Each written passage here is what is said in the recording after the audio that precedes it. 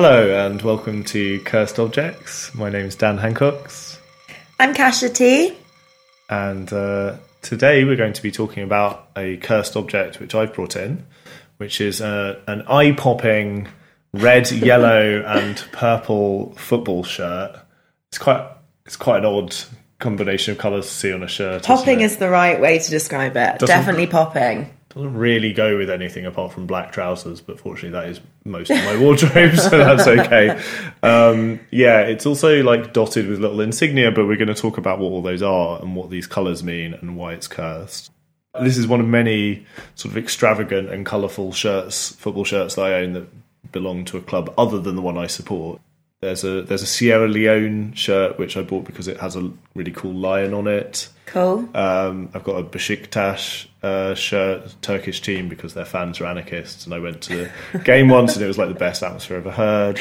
Got a Universidad de Chile shirt, which I bought just because the sponsor is Cristal, and that's like the champagne of choice of the UK Jack Garage. Like, so I just thought it'd be cool to have a shirt that said Cristal on the middle. This is one of many. A variety of reasons. Yeah, and a variety of curses as well. Yeah. This is the away shirt for Clapton Community Football Club, which is not my team, but is one with a notable story for those of us sort of nerds that are interested in the small intersection of obscure football teams and radical politics. There's not much in the middle of that Venn diagram, but this is one of those things. The short version of the club's history is that, like, they're based in North London. They've been around. The original Clapton FC were around for over 100 years. And then at some point in the 2010s, local left-wing activists started drifting into the club. And that trickle became a flood until they basically took it over. Right. Self-identified as the Clapton Ultras, did loads of great like activism and fundraising in their sort of spare time and stuff, and then fell out with the owner of the club, who had never asked for this intrusion, this influx of left-wing fans, though who clearly benefited enormously from them because they'd sort of tentupled, is that a word? I don't know, they'd massively increased the gate receipts and the sort of, identity of the club and so on. Anyway, so the fans then all left, having fallen out with the owner, and in 2018 started their own Clapton Football Club. Amazing. Which is Clapton Community FC as opposed to Clapton FC. It's quite, right. And they're both playing red and white, and they're both based in Clapton, North London, and they're both tiny.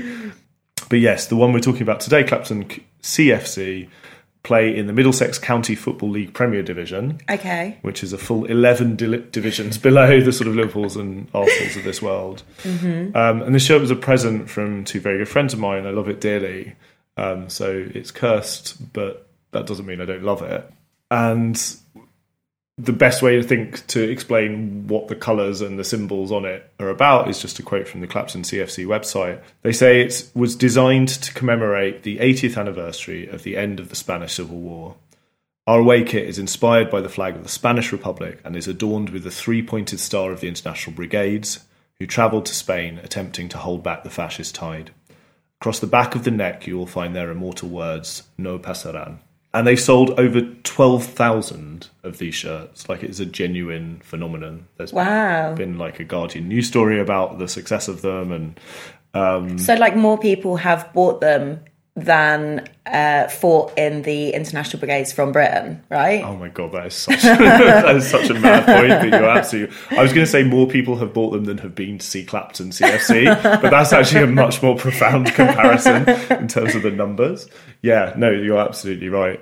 The Brits were actually, I don't think many people know this, but weren't like the primary constituency in the International Brigades, nor were Americans. It was primarily Polish and French volunteers, which is so interesting because it occupies such a like prominent position in like a British cultural memory. Yeah, so big, and like there's the part of that is the fact that like seemingly every literary figure, painter and poet from the Anglophone world went and fought, or at least went and wrote some poems about it and wrote a sort of war diary. But yes, it's associated, the International Brigades, it's assumed that basically this is a transatlantic Anglophone primarily, which is not the case. And actually on that subject, the new Giles Tremlett book on the International Brigades is sensational. Can't recommend it enough. And gives you that full, complex history. But yeah, just to sort of talk about the shirt a bit more, like it, I kind of want to contextualize it within sort of the football world, and because I think it sort of deliberately stands in sharp contrast with the equivalent shirts that you might see around the world. Like the football shirt now is like a sort of global, borderless capitalist icon in a way. The clubs are so huge. They are invariably like owned by the top flight clubs, that is, are invariably owned by like very dodgy consortia of like overseas investors who are sort of laundering some of their like their dodgy money. They're often sponsored by highly dodgy brands like gambling. Like so many of them are gambling companies at the moment. You used to have like alcohol and I think possibly cigarette brands, but they were banned essentially for sort of health reasons. But there's just so much dodgy money in top flight football, and that change to it kind of corresponds with the globalization of club football, which was all about localism, hyper-localism in the past. And now you would not be surprised to see an Arsenal football shirt, a Paris Saint-Germain football shirt, or a Barcelona shirt on any continent. I firmly believe that, and I think when I was a kid that wouldn't have been the case. So this shirt is sort of deliberately and declaratively like a rejection of modern football in the way that it tends to operate in its sort of hyper-capitalist form. And in fact, the phrase "against modern football" has become like this rallying cry within sort of football fans, within football's own kind of culture wars in the last few years. So especially sort of fans of sort of unfashionable, unsuccessful teams, like objectively unsuccessful teams like Clapton CFC or my own team, AFC Wimbledon, kind of idealise this sort of like lost Arcadia of when football was muddy and probably more violent. But it was, which, those aren't all good things, don't get me wrong. But it's idealised as something real, like a real experience. Absolutely. And it was a real experience, exactly. But it was also like accessible to people who weren't super wealthy, because that's the other transformation that's happened in like not global football, but certainly like most Western European countries, but Britain particularly. Germany sells very cheap tickets, but to give you a sense of sort of how bourgeois it's become in this country, like a season ticket for one of the big clubs will cost you up to £1,000 to watch 20 games of football during the course of the season. A home shirt costs like a football shirt costs like 60 quid normally. These are made of polyester and cheap as shit, basically. This Clapton one on the other hand costs 30 quid.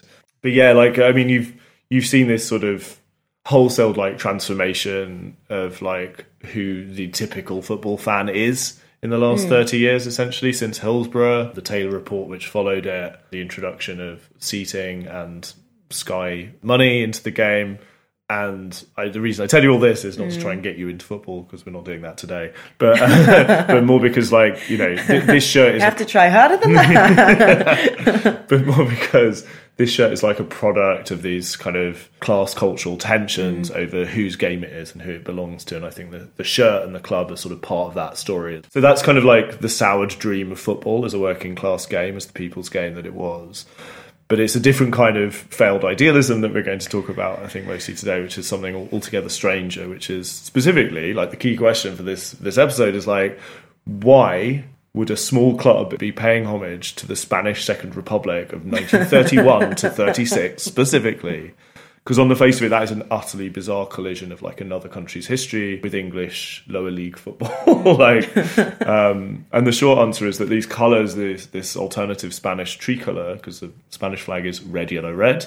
It wasn't in 1931 to 36. It was red, yellow, purple. And that tricolour of red, yellow, purple have long been a byword for anti-fascism in Spain. And I thought that was only the case in Spain, where you'll frequently see that flag waved on left-wing marches or displayed on T-shirts.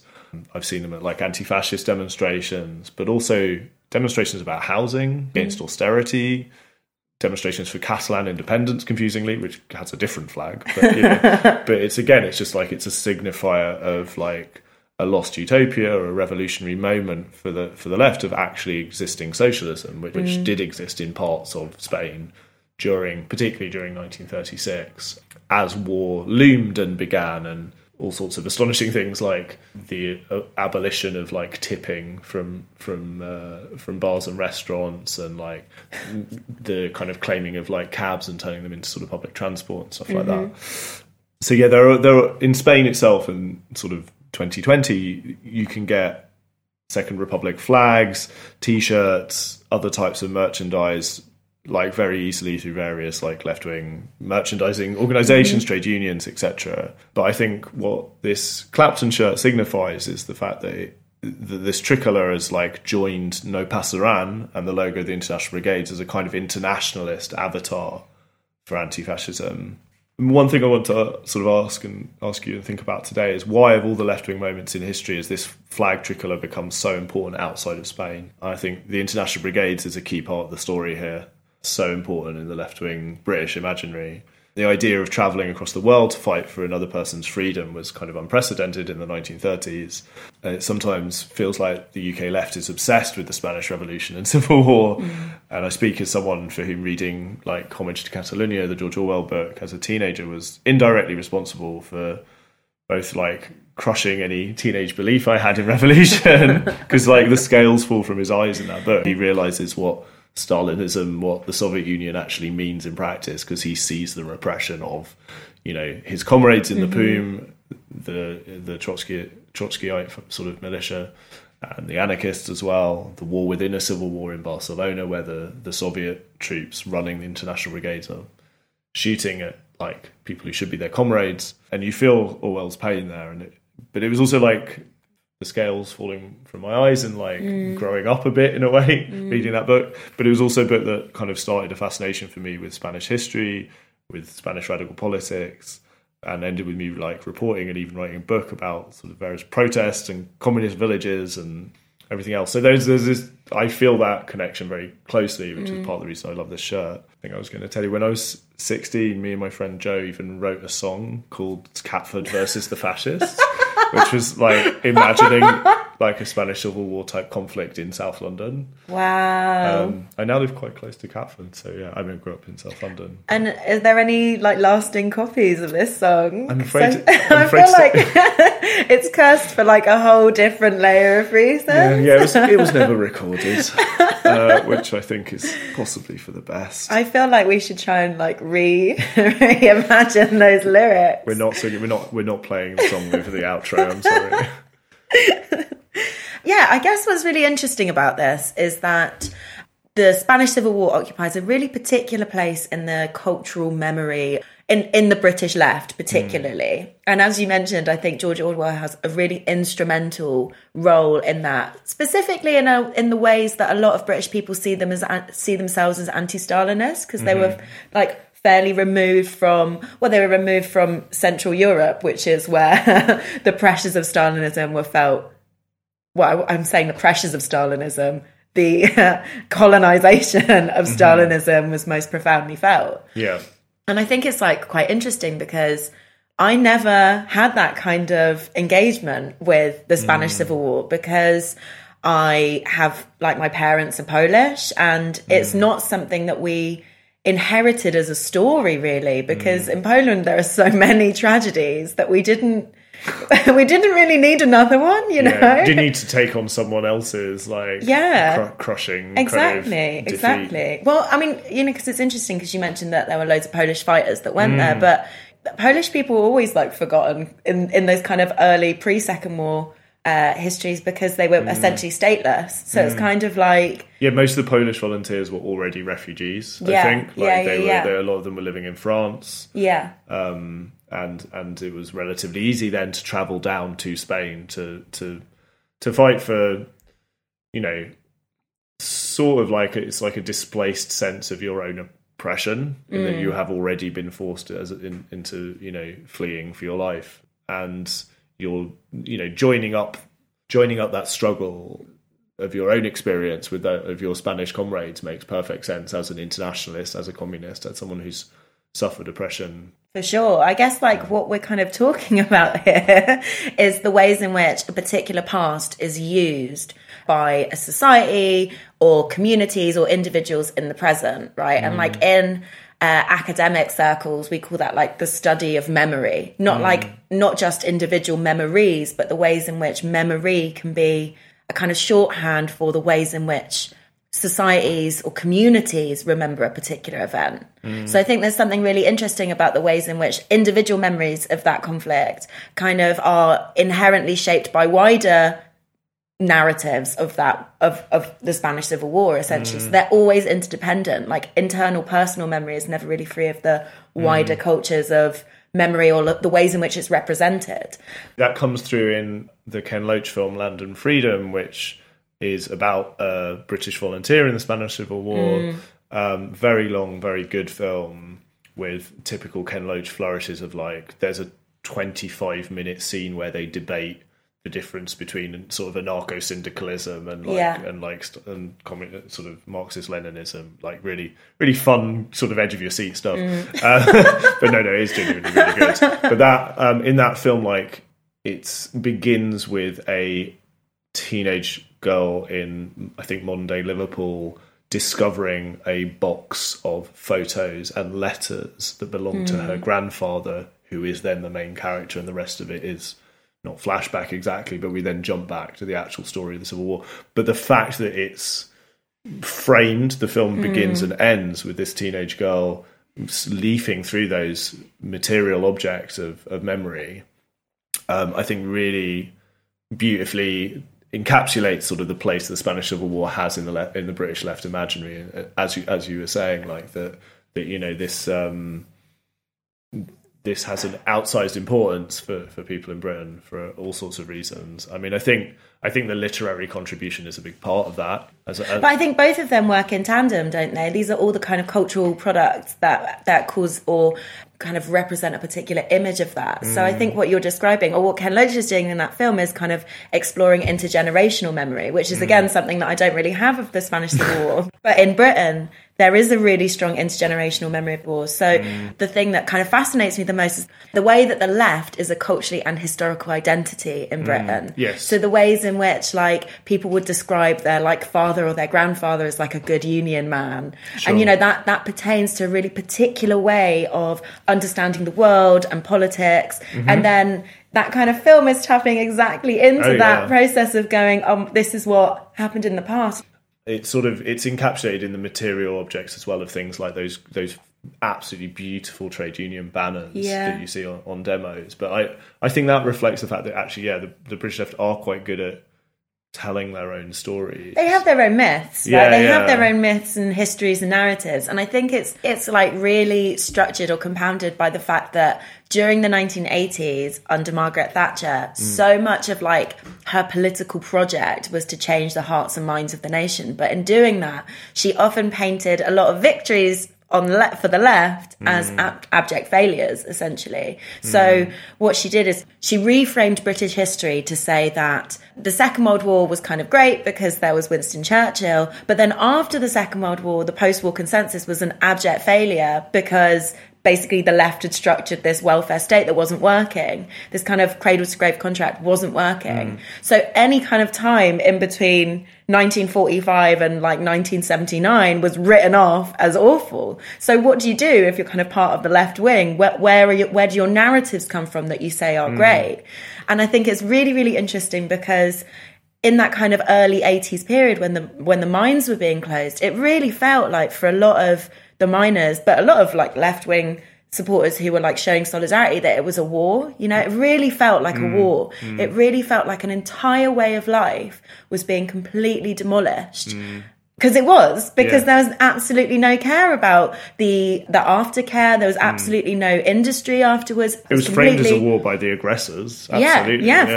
For sure. And it's quite interesting because I was talking to a student who asked me why losing the mines was so bad when it hugely improved life expectancy. Because instead of working in a mine, as your father or grandfather did, you could now work in an office or something. And I guess that life expectancy increases don't detract from the fact that miners' strikes, particularly in the 1980s, felt like a war, a total affront to collective solidarity and work protection. So even though life expectancy now might be seen to have risen, the feeling of war felt like a total destruction of an entire way of life for generations, with no offer of an alternative structure. And if that cultural identity is destroyed along with it, then what does that do to solidarity, to collective identity? I mean, I wonder if actually the assaults on working class culture and collectivity that began with Thatcher and continued under Major and New Labour in what, are often now called the Red Wall, which is a really stupid sort of assembly of places, but, the ex-mining communities, ex-industrial communities, places that were affected by the changes you're describing. Like, if, the physical meeting places, the trade unions, the workplaces, the social clubs, the cultural fabric of those communities has been largely dismantled by sort of neoliberalism, by Thatcher and onwards, then what happens to the expressions of like cultural identity you used to get through trade unions, through work, the things that you see in like, there's like a whole range of films about this kind of culture, I think, in Britain. So you've got like The Full Monty, Pride, Brassed Off. I'm sure there are others that I can't immediately think of, but something that you see in a film like Brassed Off, which is about a brass band that play in the Welsh valleys.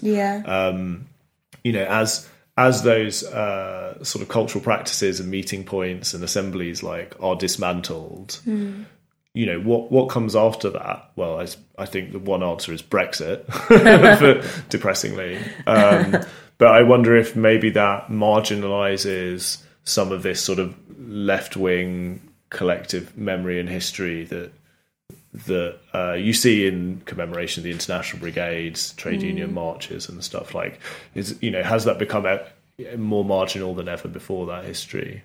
Don't know. So yeah, I also kind of want to say that I've got some conflicted feelings about this shirt, as much as I sort of love it on the face of it.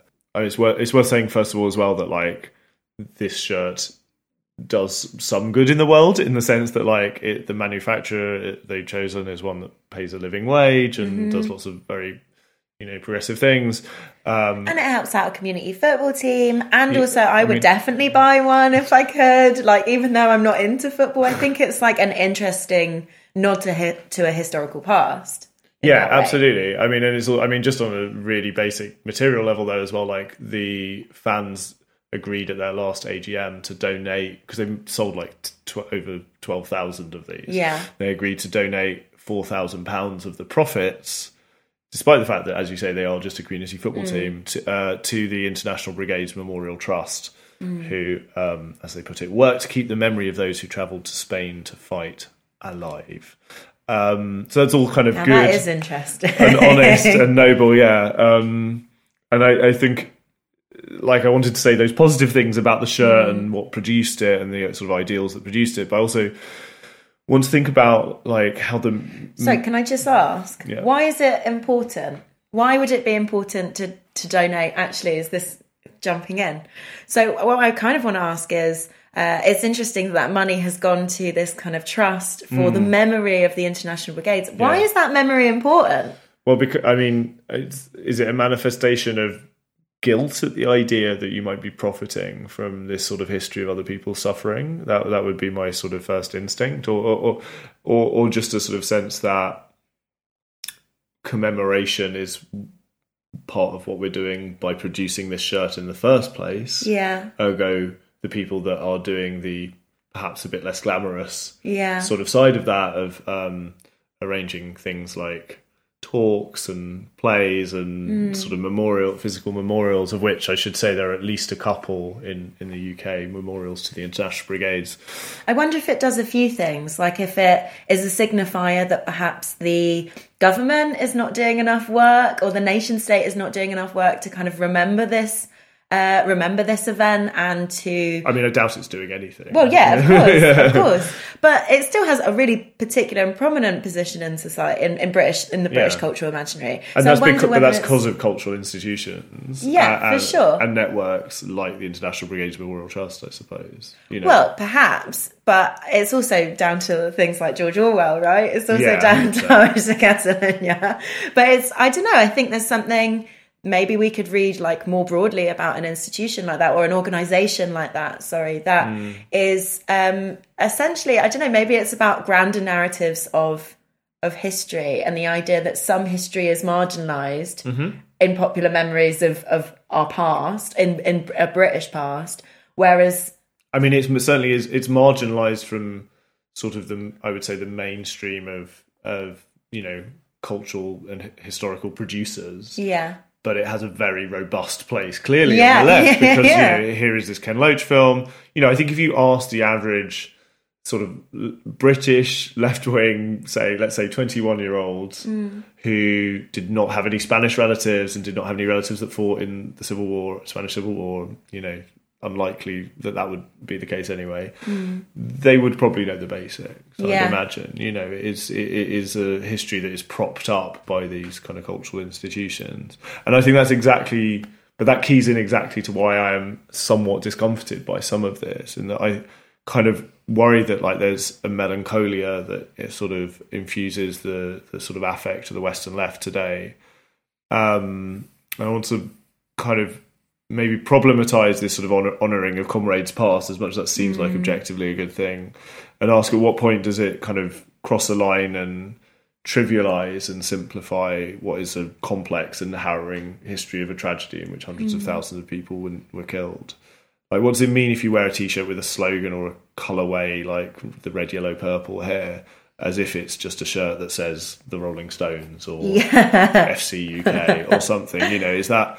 are you reducing to mass death, torture, war, and the 30 or 40 years of Francoism that followed to something that is just a sort of quite cheap badge of identity? This is in a way keys into sort of debates over the poppy as well.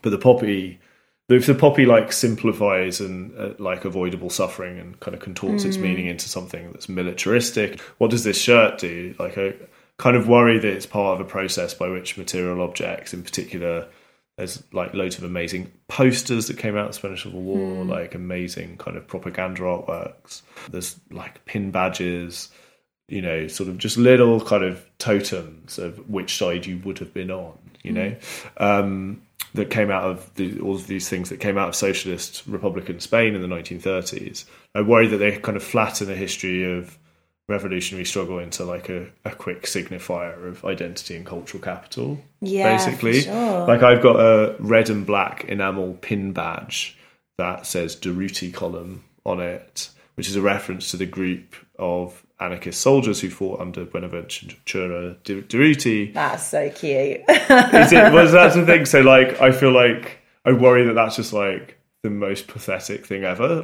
The level of middle class detachment from this violent 20th century history.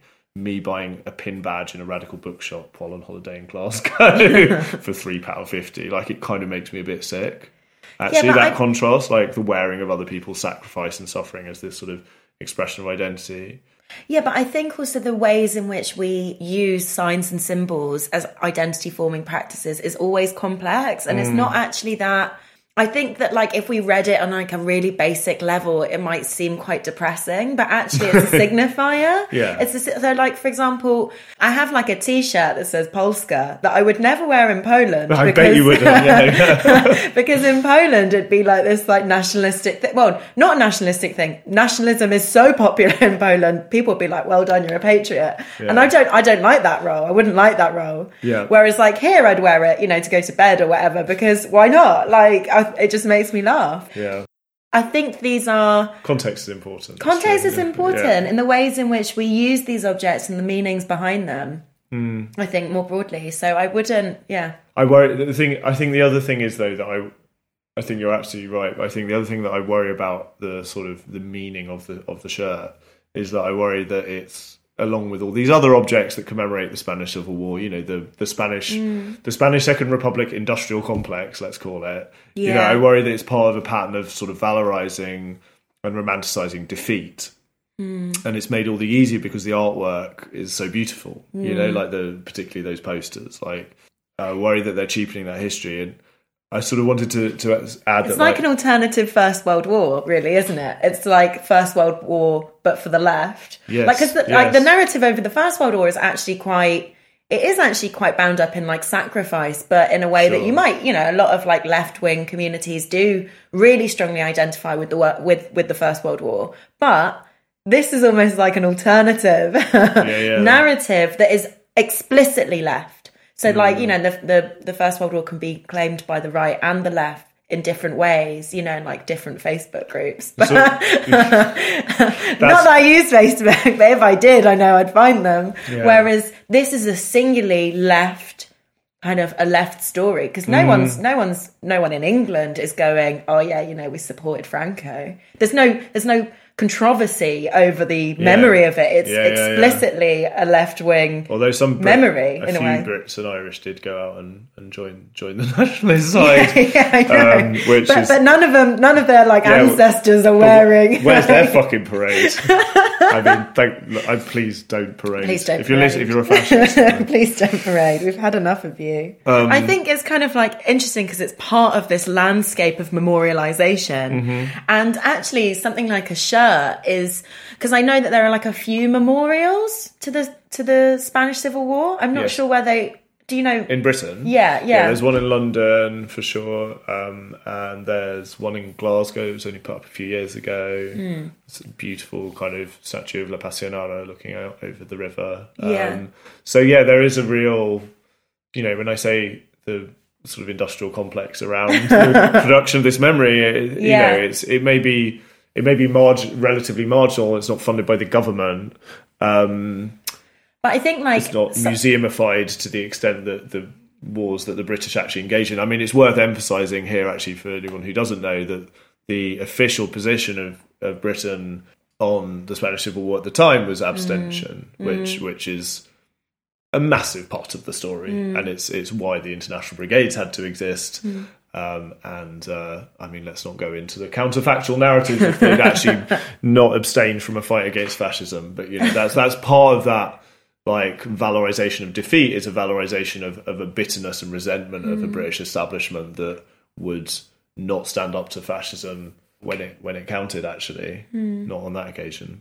But I think like something like this shirt is really interesting because it does this thing that like a monument or a memorial kind of doesn't do so much, which is that it's like affectively worn and used in the everyday context. Like if you like lived near one of those memorials, you might notice it and be like, oh yeah, that memorial. But like, you know, it's kind of liminal in your everyday life. It's kind of like on the edges of your periphery until you engage with it. And then you're like, oh, that's to that war that happened, right? Whereas like wearing a shirt like that is so much more of a statement of identity. And it's something that I think a lot of historians are now thinking about, like the affective ways, like the emotional resonances and of particular histories and how people engage with them now. You know, there's something really important about an active engagement, which buying a shirt like this and wearing a shirt like this does, that maybe engaging with a memorial does less so. So in a way, it's more powerful. It's like a poppy, you know? It's like really constantly reminds you. Yeah, I mean, and I've had literal engagement in the sense that like a Spanish person has approached me while I was wearing it in London and said, hey man, I really love your shirt, I'm Spanish. And I was like, you know, making mates. Well, I mean, and thank God that person was, you know, somebody who was sort of would have backed the Republican side and clearly was on that side of the Spanish, you know, the Spanish kind of cultural divide. I mean, I think I wanted to add about like this sense of discomfort I have about the relationship between defeat and failure and the memorialization of the moment. Like, so the Spanish left have thought about defeat a lot. They've been forced to. And there's this like unsentimental and I think quite profound response that I want to share that the Deputy Prime Minister, Pablo Iglesias, said on... He was speaking in 2014 when he had first established Podemos, this new left-wing political party that came from nowhere, but actually did not come from nowhere. It came out of like the mass movement against austerity, disaffection with the established parties, and so on. And when he started Podemos in 2014, he was on TV a lot as a young guy, young professor, but there was no political power at that point, right? He is now Deputy Prime Minister of Spain. It's an insane and remarkable journey. But here he is speaking in 2014 about, on TV, and this is unscripted, this was just a response to a question where they're talking about kind of the left-wing identity in Spain and a whole history of life on the margins, essentially, of political power. So he said, "I have defeat tattooed in my DNA. My great-uncle was shot dead. My grandfather was given the death sentence and spent 5 years in jail. My grandmothers suffered the humiliation of those defeated in the Civil War. My father was put in jail. My mother was politically active in the underground. It bothers me enormously to lose. I can't stand it, and I spent many years with some friends devoting almost all of our political activity to thinking about how we can win."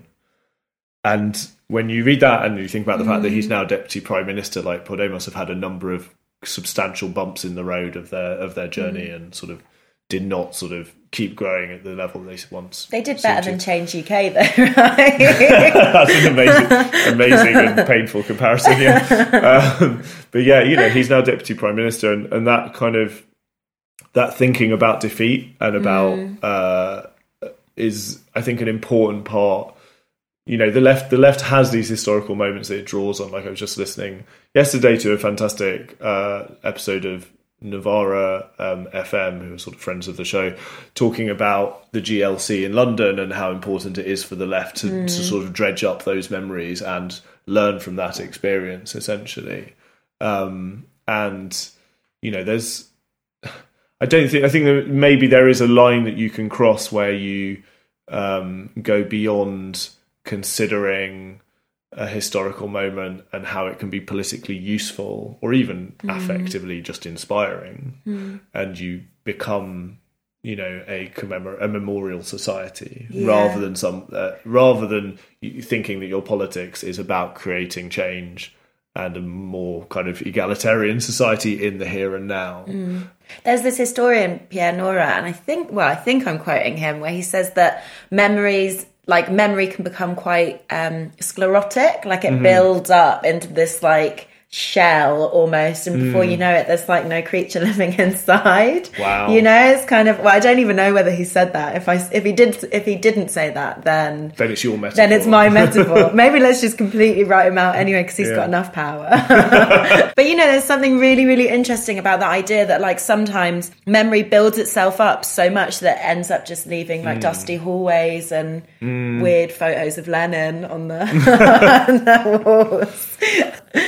But yeah, I think one of the things that's like really interesting about that is the ways in which, like defeat is even like is so written into like Homage to Catalonia, and which is so important to this narrative of the Spanish Civil War. And it's really interesting when you read Orwell's The Lion and the Unicorn, which came out like 3 years after 3 years after Homage to Catalonia, during the Second World War, so in the February of 1941. And I think this like feeling of defeat was kind of so present within his work, but he was really trying to actively think about how to counter that, feeling of defeat, how to win. But he'd obviously been so scarred by those like experiences in the Spanish Civil War, and particularly the kind of Stalinist factions in the Spanish Civil War. Also literally scarred because he was shot in the neck. Also literally scarred. And I think that one of the things that's so interesting about that work and how it comes out of the kind of debates around the Spanish Civil War is that he more firmly starts to align with an idea of like English patriotism and the idea of the nation. So I think one of the things that's a little bit uncomfortable, it kind of leaves a little bit of a strange taste in the mouth of any of these kind of myths or these stories that mythologize a particular period of time, is that you wonder how these stories are being used and why they're being used, why they're being constructed in a way. No, I was just going to say, I mean, it's astonishing to me like how much certain factions of the left will still pour over the history of the Spanish Civil War. Brits who were born 30 odd years ago, who have no direct connection to anyone that fought in it, will get so worked up. Like basically, if you talk to like a British anarchist or a British communist today, like about the history of the Civil War,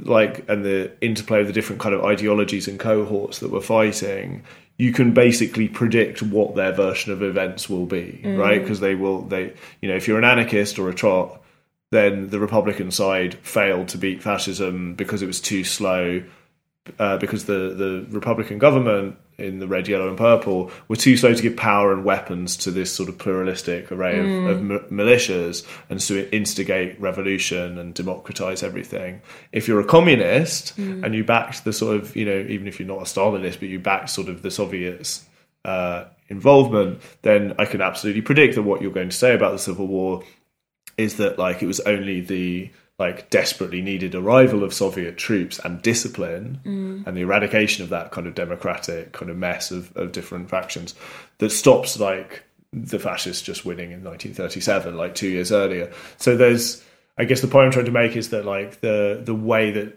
people like reach back into that history is still used to justify their existing politics. It's seen through the filter of particular historians, like you speak to an anarchist who's obsessed with the Spanish Civil War, they will have read a particular set of books. If you speak to a communist, they would have read another different set of books. So are you telling me that it's a little bit like about the Second World War? Or how this moment of history confirms my politics today. Of course. Which is inevitable up to a point, and I guess all we can do is strive to sort of read widely before coming to our decisions about things. But I think there's something really interesting there about kind of like the ways that something like the Second World War was that like so completely claimed by the right, by like people like Thatcher, that they've been trotted out so mercilessly and at a big P politics level by so many different groups that in a way this is like a refuge just for the left, for these factions to have this conversation. Oh, but you calling it a refuge, that's so powerful and profound and not in a good way, in that like I worry that there are these moments in left-wing history, these moments of struggle which do become a refuge, and they are a refuge from considering just how profound the defeats of people who want a more egalitarian society have been in the last 100 odd years. Which isn't to say we don't have positive things to draw on as well, and positive examples, and that you can learn from defeat. But I worry that yes, it can be a cozy thing. Like I've even worried about kind of the role that a film like Land and Freedom plays in that it's great. It's a fantastic film. I urge everybody to see it. But there's an affective response to seeing all of these comrades standing around the grave of one of the fallen soldiers and singing La Internacional, the Spanish version of the Internationale. It's so moving. It's wonderful. But like in that moment, what is produced that is kind of constructive or useful? Is it actually just seeking refuge from the present in this sort of slightly self-indulgent sort of melancholia? I wonder if it's just like an identity forming practice, Yeah. But I think the thing that's harder for us, probably because we are sympathetic to those politics, is to be able to detach ourselves from them. Whereas like it's much easier if you're like critiquing like particular right-wing politics to be like, oh my god, this isn't how it went. This isn't true at all. Whereas in that, it's like so emotional, it proves really hard to actually resist. It proves really, really challenging.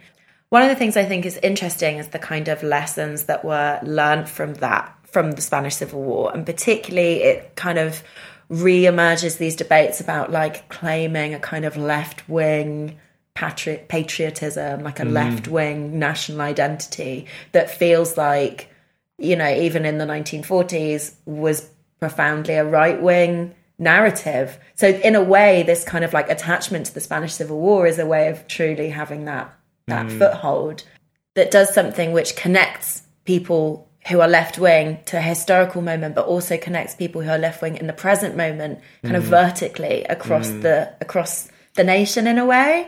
So I guess the thing that's underpinning this are kind of important national histories as kind of summed up in this T-shirt in a way. And I think here's an important place to have kind of small conversation about national identity, patriotism and nationalism, because they're kind of names given to fairly complex identity forming practices. And it might seem like a little bit tangential because we're not talking about like the idea of the nation. I still think it's important to have this conversation because there is something quite specific about the left-wing British memory of the Spanish Civil War. I mean, we are sort of talking about a nation. We're talking about it's confusing and paradoxical, but we're talking about an internationalist left identifying with an avatar of a Spanish nation that only existed for 5 years. technically. Like, it was a republic, they overthrew the monarchy. Franco subsequently restored it after the Civil War. But, like, yeah, this is the strange internationalist valorization of a nation state. Yes, as an avatar for their socialism. Exactly. So, exactly. So I think there are two things going on here. There's the memory of the Spanish Civil War for the British left as a community and identity forming practice. And two, I think there's a relationship with the memory of this kind of historical event and the idea of the nation or nationhood. So while you could say it's free from the boundaries of the nation because it's international, there's always a kind of relation or dialectic between the national and the international, kind of implicitly, because one is the national, one's the international, right? So, like, yeah, this is international, but it's also a very left, very British internationalism that I think would be quite good just to really briefly explore. So one of the key theorists for thinking about nationhood and national identity is Benedict Anderson, and his 1983 book Imagine Communities is the single most influential work on nationalism. It's also, I can tell you, the single biggest selling book in the Verso back catalogue. It's because every student who goes up to uni has to buy it. Yeah, it's like I think it's obviously not true. Every student of politics or history. Yeah. I think it arguably has kept them afloat as a publishing house. Yeah, no, completely. It's sold something over 500,000 copies, something like that. Yeah, it sold loads of copies.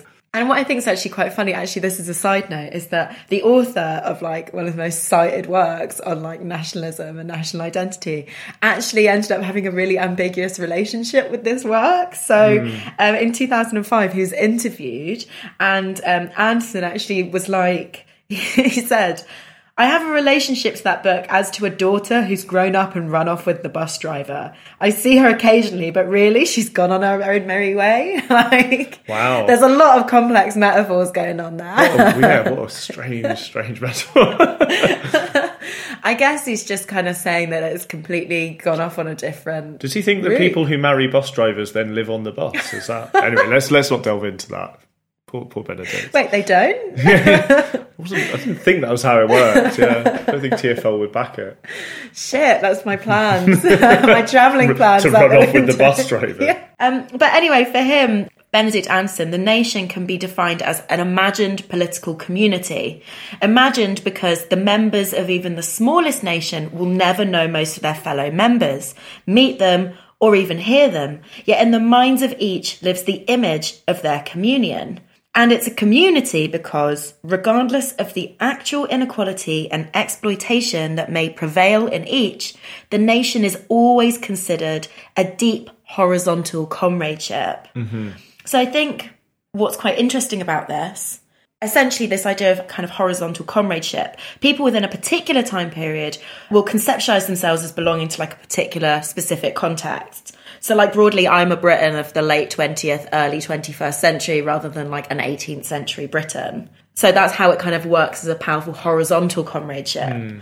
But the powerful thing about narratives of nationhood is that they aren't just horizontal, but they're also profoundly vertical. So they go back through time. They don't just kind of exist now in the moment. They go back through time kind of vertically. So he focused on the imaginings that made the nation thinkable, and particularly he was interested in why millions of ordinary people chose to fight and die for what they understood as their nation, a concept that only really developed between towards the end of the 18th century. So it's actually really frustrating for a lot of historians because people think that the idea of the nation, Albion, is something that extends back generations, that extends back thousands and thousands of years, and it's actually towards the late 18th century. It's extraordinary how far that false idea of nation's history is going back so much further. Yeah. My realization of how late the nations of Italy and Germany were formed came horribly late. As someone has a history degree, did history A level, same. It is dreadful how late, but incredibly telling, how late it was before I realised when the nation of Italy was formed. Because the nation is just it has such powerful narratives and practices attached with it. And it's it's really interesting. It's Britain goes back to Albion, which goes back to, you know, George and the Dragon. And it's like, you know, dragons aren't real. You know, like, they're not actually real. The dragon wrote the Constitution. The dragon wrote the Magna Carta, just like signed like with a claw print. But I think, so often we see a development of things like the Tomb of the Unknown Soldier, which is like the archetype of how people who've never met each other conceptualize as being like each other. So particularly the Tomb of the Unknown Soldier kind of materialized towards the end of the First World War to kind of deal with the mass death that people were dealing with, essentially, you know, helping people to come to terms with the fact that they will never see the bodies of their loved ones.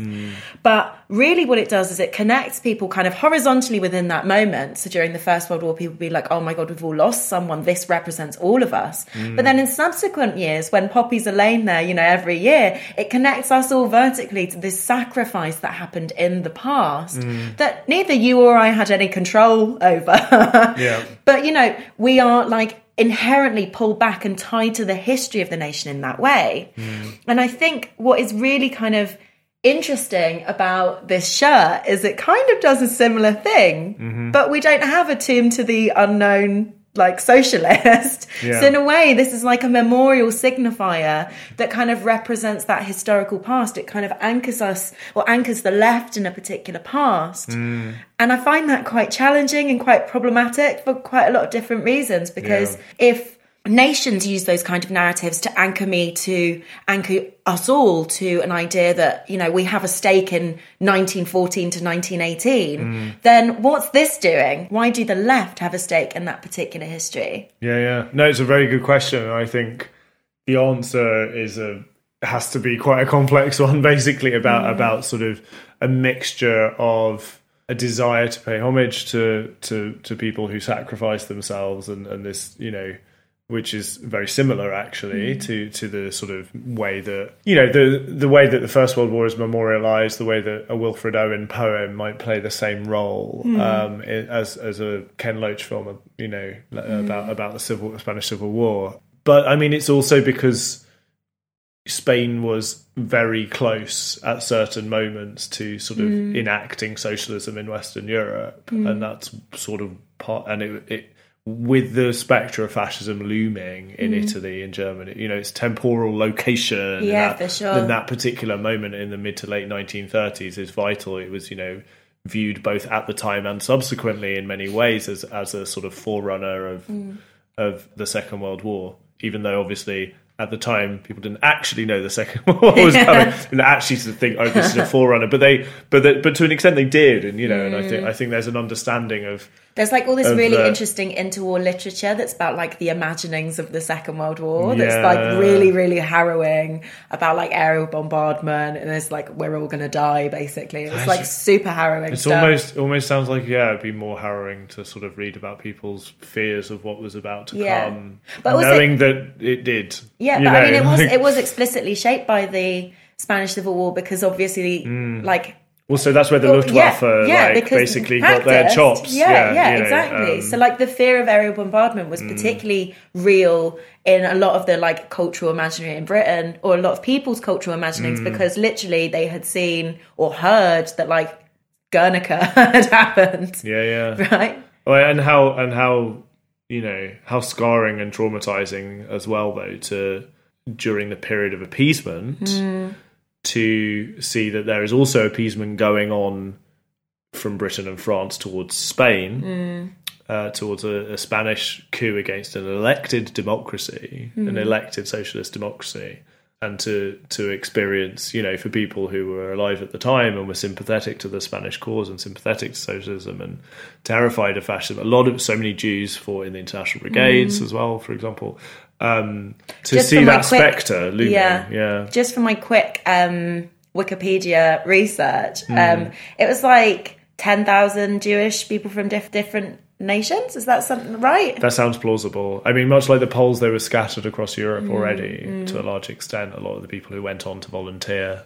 But yes, I would heartily recommend as close to definitive as you're going to get history that Charles Tremlett's just written. And I guess also one thing that I just want to kind of say is that often when you have these discussions, I'm sure we'll get a lot of listeners that are going to be listening and going, well, is it a bad thing? Is it a bad thing to wear a t-shirt like this? Or is it a bad thing? And I don't think questions of good or bad are necessarily helpful. That's not what we're here for, no, guys. it's not about good or bad. I'm not like, I don't think saying, oh yeah, wearing this shirt is bad because it does this. I think actually what is important is that we're interrogating the ways in which, or the narratives that kind of associate or are around these objects. And I don't think anyone needs to make conclusions of good or bad, because they're always complex, right? Meanings are always complex. I mean, like when I wear this t-shirt, I feel on one level I feel that sort of guilt I'm describing of like, oh, maybe this is just like a cheap egotistical substitute for reading more books about anti-fascism or engaging in anti-fascist praxis. Like, here's the evidence that I'm not thinking enough, that I'm just wearing this history as a badge. And then I also think, fuck's sake, Dan, just chill out. Like, it's, maybe it's okay. We all wear our tribal affiliations and identities in all sorts of ways. And like wearing an anti-fascist t-shirt is not mutually exclusive with having good praxis. Yeah, exactly. I think like the context matters, and the ways in which we interrogate that is like, I also don't want it to sound like we're being preachy, because I break these rules all the time. I'm like a prime collector of tat. Like, I love all the like. This is why we're doing this podcast. Why we're doing this podcast. But yeah, I just think it's kind of important to say. But yeah. So one of the things that I think is really interesting in The Lion and the Unicorn that Orwell wrote in 1941 is that he says, one cannot see the modern world as it is unless one recognizes the overwhelming strength of patriotism, national loyalty. In certain circumstances, it can break down. At certain levels of civilization, it does not exist. But as a positive force, there is nothing to set beside it. Christianity and international socialism are as weak as straw in comparison with it. Hitler and Mussolini rose to power in their countries very largely because they could grasp this fact, and their opponents could not. And what I think is so interesting is that he's saying this like 3 years after he went to Spain to fight for international socialism. So he was obviously just really angry and hurt. Yeah, I mean, it's absolutely a product of that anger and hurt. And I think it, because you can read that into Homage to Catalonia as well, just like this, it is scarring for him to see the left turning on itself. The left obviously not being a homogenous thing, to see Stalinism essentially like eradicate these more grassroots organisations. And I think, I don't know, to me, what that says is, in the current context of Britain 2020, is we need to be very careful about how we respond to defeat. In that, I mean, we're recording this in December 2020, and it's 2 days away from the first anniversary of the crushing of Corbynism and the Labour Party in the general election. And actually, James Butler, the presenter on Novara FM, that I was listening to the other day, said, quote, "It feels to me like I'm living in an eternal December the 13th. Oh my God. 1 year on, I would have thought it would have faded, but no." And I'm so glad my Google Calendar doesn't tell me. Imagine if it commemorated that. You know the way you look on your phone and it says Battle of the Boyne, and you're like, oh my God, it's I'm going to get a bank holiday because it says bank holiday, and then it says Battle of the Boyne, and you're like, oh no, not here. And you get out your Battle of the Boyne flags. No, obviously not. But yeah, I think how if Orwell's sort of response to that scarring and jarring kind of crushing of sort of his idealism of a cohesive, coherent and powerful internationalist left, and discover the scales falling from his eyes about Stalinism, which happened for him there and happened to other British leftists after the war at various points, usually after 1956 and the invasion of Hungary. That was I think when most people abandoned. Is that right? 1956? Yeah, mainly. Okay. I think it's really interesting as well because I think it was Kim Philby who was the British spy who was a communist and sold loads of secrets to the communists during the Second World War. I listened to a dramatization of his life, and I don't know whether this is grounded in what he actually said or thought, but it really struck a chord with me that they were so he was so supportive of the he was so supportive of the Spanish Civil War. Like, he was so supportive of the left of the Spanish Civil War. And obviously no one knew that the Soviets were selling oil to both sides, you know? Absolute fucking piss take. Yeah, imagine that. You've, like, literally sold all the secrets. Or, like, not sold, but, you know, like, spied for Russia during the Second World War. And then only to, like, see, like, afterwards, oh shit, like, I got played. I got so played in the 30s. That's his own history of defeat. Yeah, sort of how you respond to defeat is really important, I think, and it's something that the British left is still trying to work out what to do after an election defeat a year ago, which is obviously not quite the same as the, you know, kind of crushing of and killing of hundreds of thousands of people as described in by Pablo Iglesias in Spain, but is nonetheless like something that can shift people's politics, and I think historically always does. And I don't know, I suppose it reflects something wider about this idea that what you choose to draw up and dredge up from history and what you choose to read about, to talk about, to take as your political inspiration is really important. And, you know, I've been thinking about Benjamin recently in the context of this episode, and his sort of injunction that you should try and sort of reassemble the wreckage of history, essentially, to pull up those and sort of forgotten, you know, he doesn't talk about the history of the losers, but that's how it's often sort of described as well, that, you know, that there are versions of events that are told by the victors of history that sort of present a relatively smooth and sort of linear kind of teleological like progress towards towards where we are now, and it is sort of our jobs to turf. I mean, I don't know if the Spanish Civil War needs a lot more studying. Like, I was actually told by an agent, a literary agent I was talking to last year, he kind of pissed me off because he responded to me, he was like, "Oh, did you write a book about Spain?" I said, "Yes, I did." And he was like, "Do you know what you should do, Dan? A Spanish Civil War book. You'd write a banging Spanish Civil War book." And it's like, the world doesn't need another fucking Spanish Civil War, but there are so many.